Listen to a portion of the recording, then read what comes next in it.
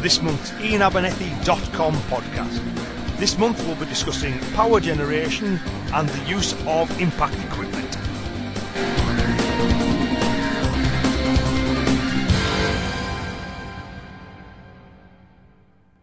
Welcome to this month's IanAbernethy.com podcast.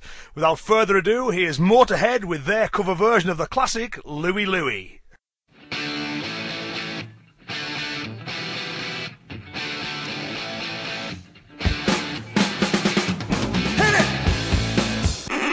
Oh, right. It's like that, is it? I see. We'd rather discuss kata, would we? Or bunkai, or self-defense, you know. I try to do something a little bit different, and it's just not appreciated, is it?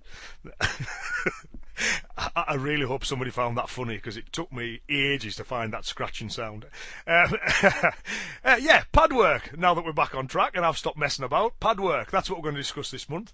Last couple of months we looked at kata-based sparring, so that kind of gives us the skills we need to get our hands to the target, if you like. Gives us the combative skills, and obviously what we need to make sure that we can do is that we actually deliver our strikes with power. Once we get the fist to wherever we want it to go to, it does something when it gets there. So this month I'd like to discuss the basic ideas of impact development and some kind of key ideas on discussing the way in which we train it, discussing the main kind of bits of training equipment as well. Yep, so despite the unusual introduction, I hope you enjoy this month's podcast, and without further ado, we'll crack on and discuss power generation.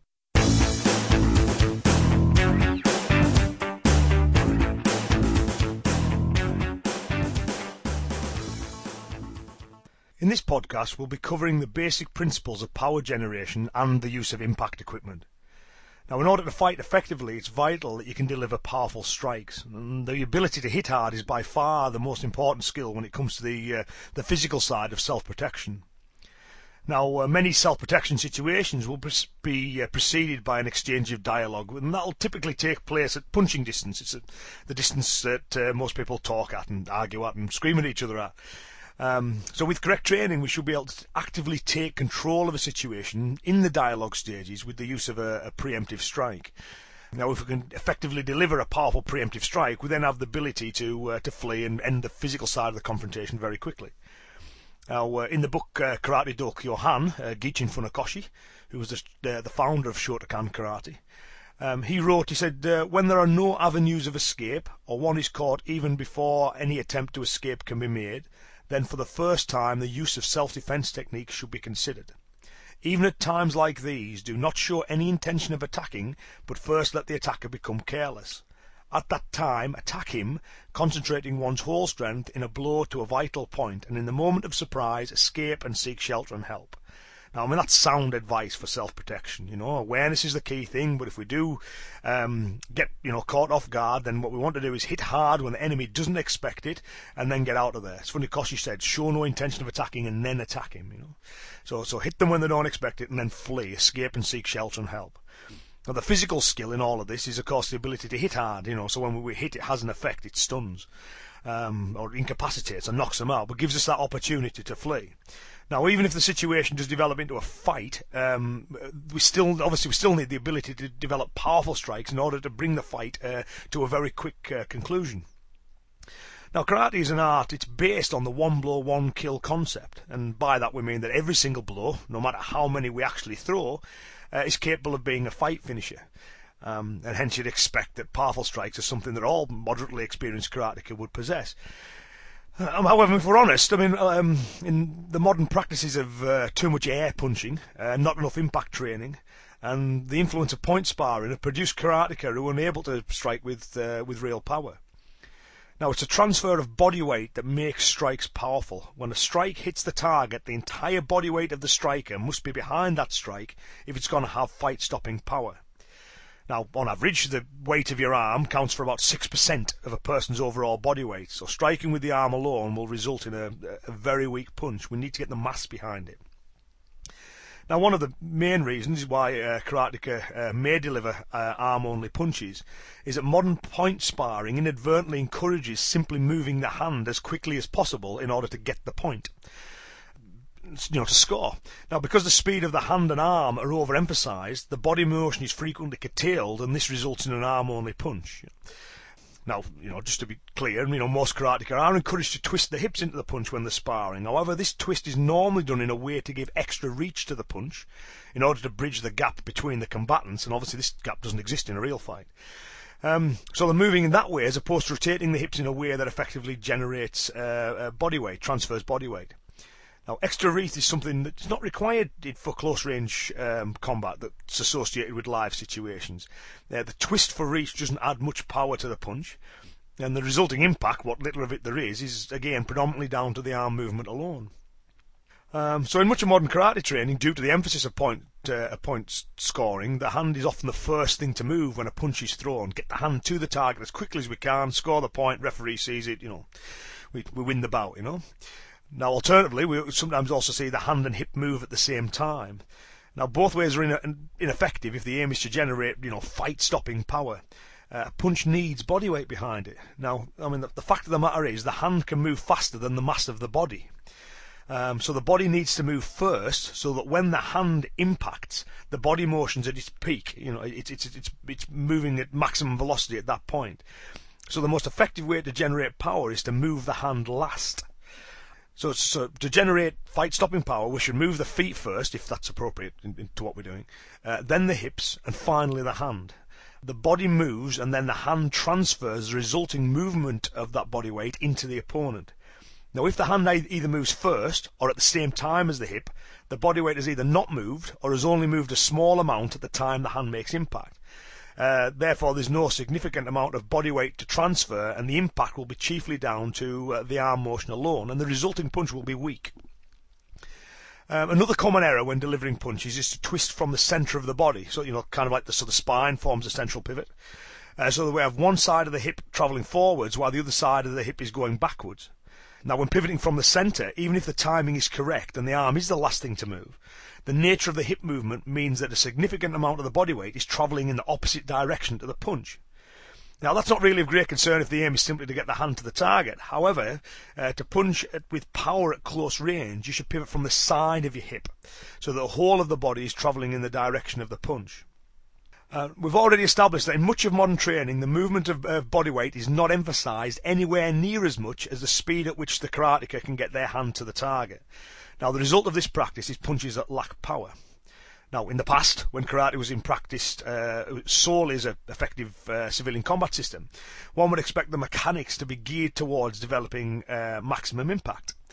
And now, if we're looking for real power, we should ignore the mechanics used in modern karateka versus karateka sparring, and instead look at the mechanics of the traditional punches found within kata, within correctly taught kata, and look at how those principles can be, used in everything that we do.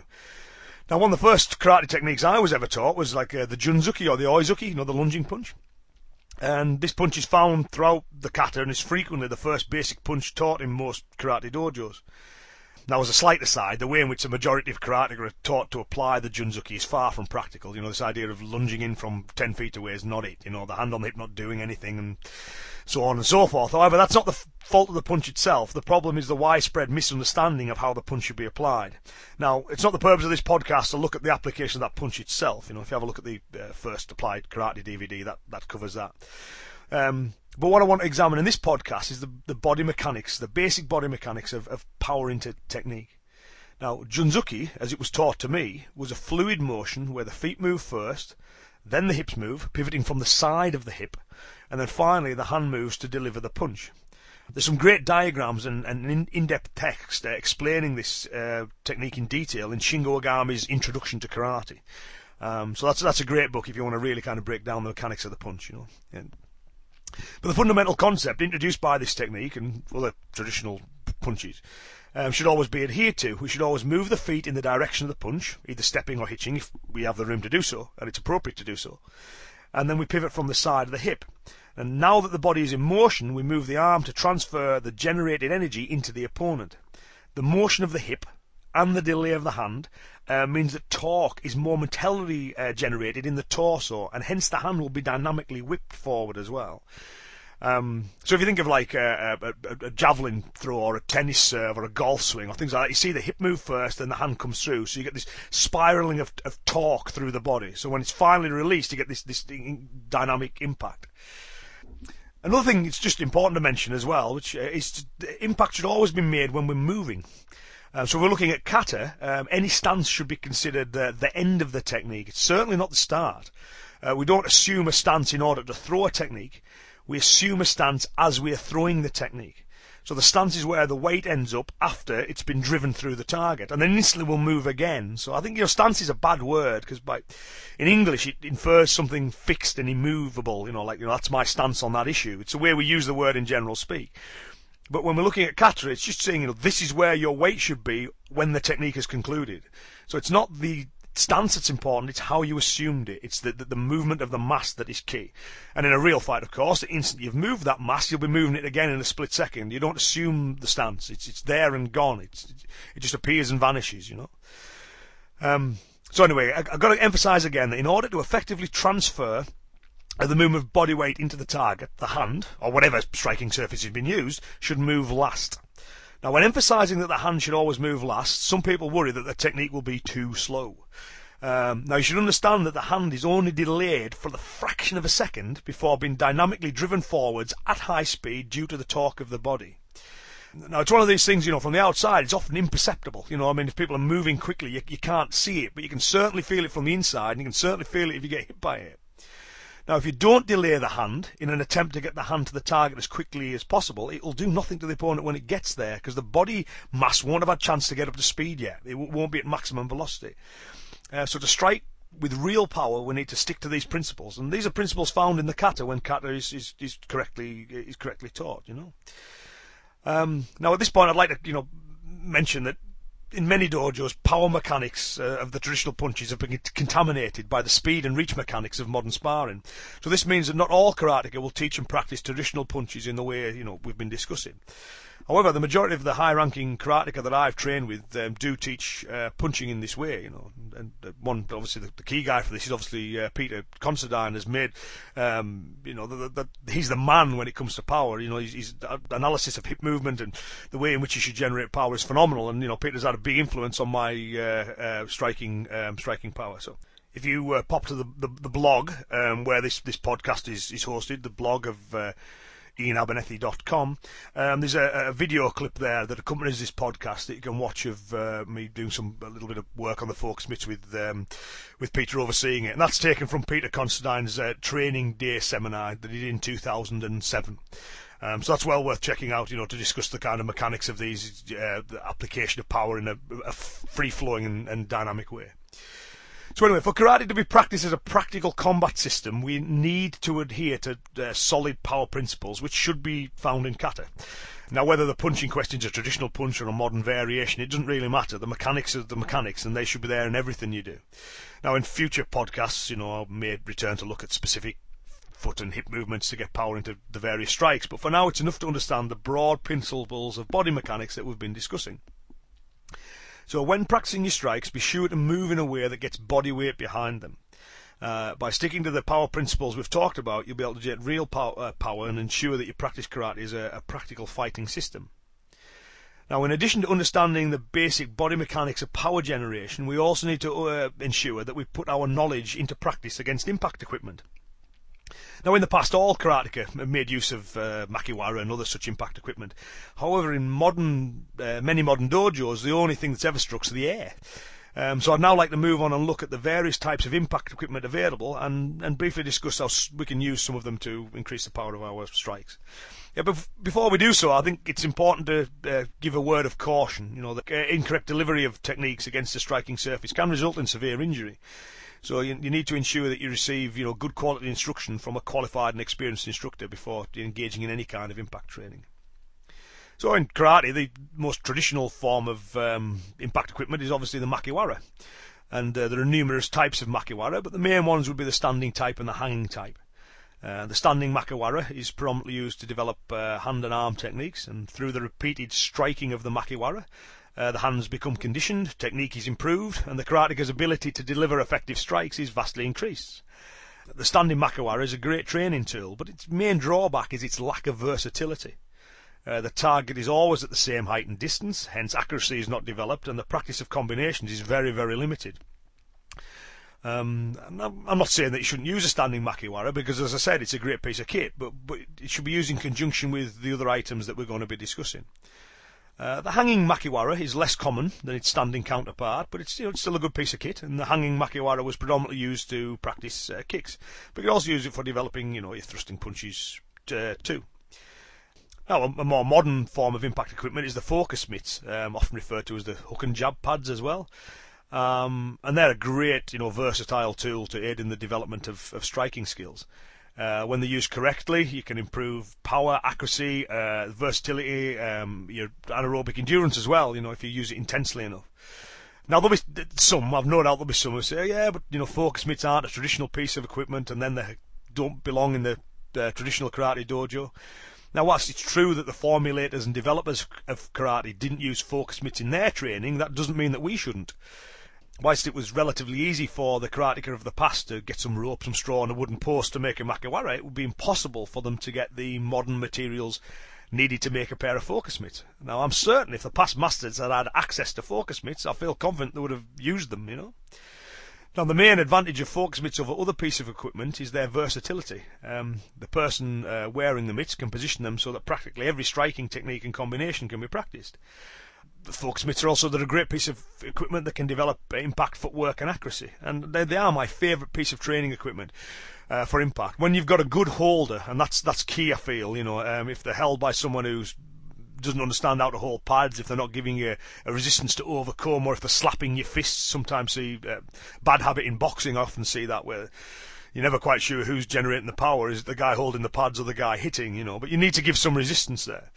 You also need to bear in mind that the targets you present should reflect the way that people move and the way that people are. It's not uncommon to see students hold the pads, 3 feet between them. Well, who's got a head that's 3 feet wide? You know what I mean? You've got to hold the pads in a way that resembles what you're actually trying to hit. Anyway, they are a great piece of kit, and with a good holder, the spot on. Again, if you check out the video clip that accompanies this podcast, you can see Peter is the guy that's holding for me there, and Peter's a great holder. I can charge at the pads, and I just know that they're going to be there for me, and I've got some resistance to drive into with the technique. Now, the focus mitts do have the limitations, particularly when it comes to kicking, though. So they're great for roundhouse and groin kicks, but they can't be used effectively for front kicks and side kicks. But yeah, great piece of kit, and they should, every karateka should be using those and learning to become both a competent striker on them and a competent holder as well. Now, another classic piece of kit is the punch bag. And again, I love working the bag. It's a great piece of kit for the development of power. The mass of the bag means it can be used to practice practically all the techniques found within traditional karate, traditional kata, with the exception of uppercuts, any rising strike or dropping strike. But the straight striking, the round strikes, perfect on the bag.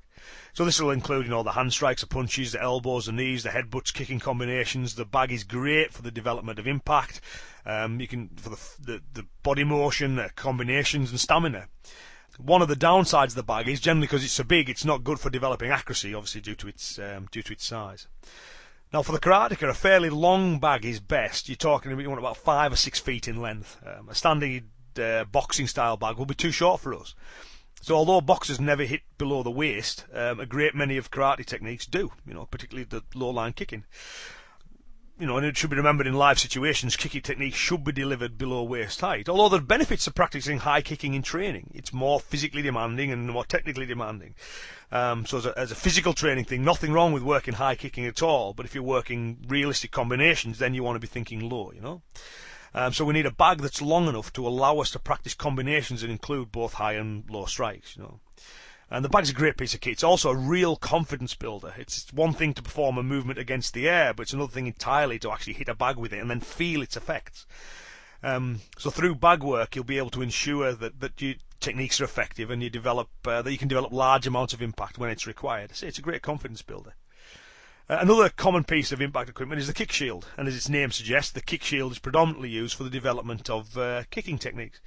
However, it's also possible to use the kick shield for elbows, knees and punches and so on and so forth.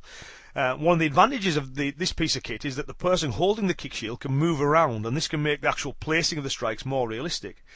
Now, because kicks can be so powerful, it's vital that the person on the receiving end holds the shield correctly. They hold it so all the limbs are out of the way, they haven't got elbows sticking out the side, it's held close to the body as well. Some people want to push it away in the belief that they're protecting themselves, but all that does is it means that the kick shield itself will slam into the holder. If you keep it against you, it'll dissipate the force a little bit better. Now, one advantage that the kick shield has over other pieces of equipment is that you get a much better appreciation of the true effects of the blow, because you can observe the effects of that blow on the person holding the shield. So if you deliver an elbow strike to a shield and that knocks your partner off the feet, it's a pretty safe assumption that your partner, had they not been holding the shield, and if they hadn't braced themselves, then that elbow would have proved to be, a stopping blow. Now, it's vital that you make use of impact equipment in order to develop powerful and effective strikes. Now, that sounds obvious because it is obvious.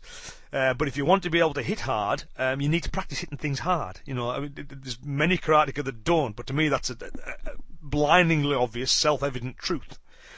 Practicing against the air can be a useful way to refine basic technique, but it will not develop any power. Being able to hit hard is the number one physical skill when it comes to self-protection, so therefore we need to train regularly with impact equipment in order to develop that vitally important skill. So as karateka, we should have that confidence. We should know that all I need to do is make contact once with one good shot and I've won this fight. That one blow, one kill idea. Now, as we all acknowledge, it's landing that one shot can be a bit tricky, especially when we get beyond those preemptive stages. But we should have that confidence that all I need to be able to do is land one good shot. One good shot and that's it. He's out. He's off.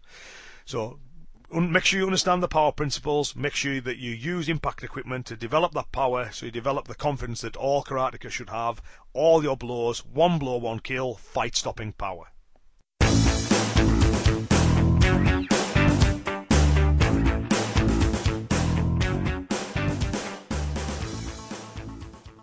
I hope you enjoyed the podcast and found some of the information within it of use to you. Also be sure to pop along to the blog of IanAbernethy.com. That's IAINABERNETHY, it's IanAbernethy.com, where there's a short little video clip that shows some pad work drills, which obviously accompanies this podcast. On the subject of podcasts, it's been 2 years since we did our first one, October 2006. And obviously we're well over the 50,000 mark now in terms of the number of downloads through all, which is just amazing. I'm just so impressed with that. So thank you for your support of the podcasts. I'm really happy that you're finding them of use, and thank you all for enthusiastically supporting them and for spreading the word about them. In other news, we've got the 3rd issue of Jissen magazine, which is the free online practical martial arts magazine. That's well into production now and will be ready shortly. One of the other projects we have on the go is the free ebook by Michael Rosenbaum, who's the author of Kata and the Transmission of Knowledge, among other books. Michael has kindly provided us with a book on the history and development of karate and application of kata, and it's a great ebook which he's just provided us with us completely free. So we're putting that together, and that will be available for download shortly too. So so free book coming your way and a free magazine coming your way too. So if you're a subscriber to the newsletters, then you'll obviously get to know about that as soon as they're available. And if you're not, dead easy to join, and you can unsubscribe at any time if you just pop along to IanAbernethy.com and just click on the link and join the newsletter, and you get 2 free ebooks by myself for doing that. So okay, that's it for this month. I'll be back next month with another podcast. Thanks once again for your support of them. You keep listening to them, I keep making them. It's as I say, I'm really happy with how enthusiastically they've been supported. So thank you very much. So I'll see you next month. Until next month, have a great month, and I'll see you then. Okay, stay lucky. Bye bye now.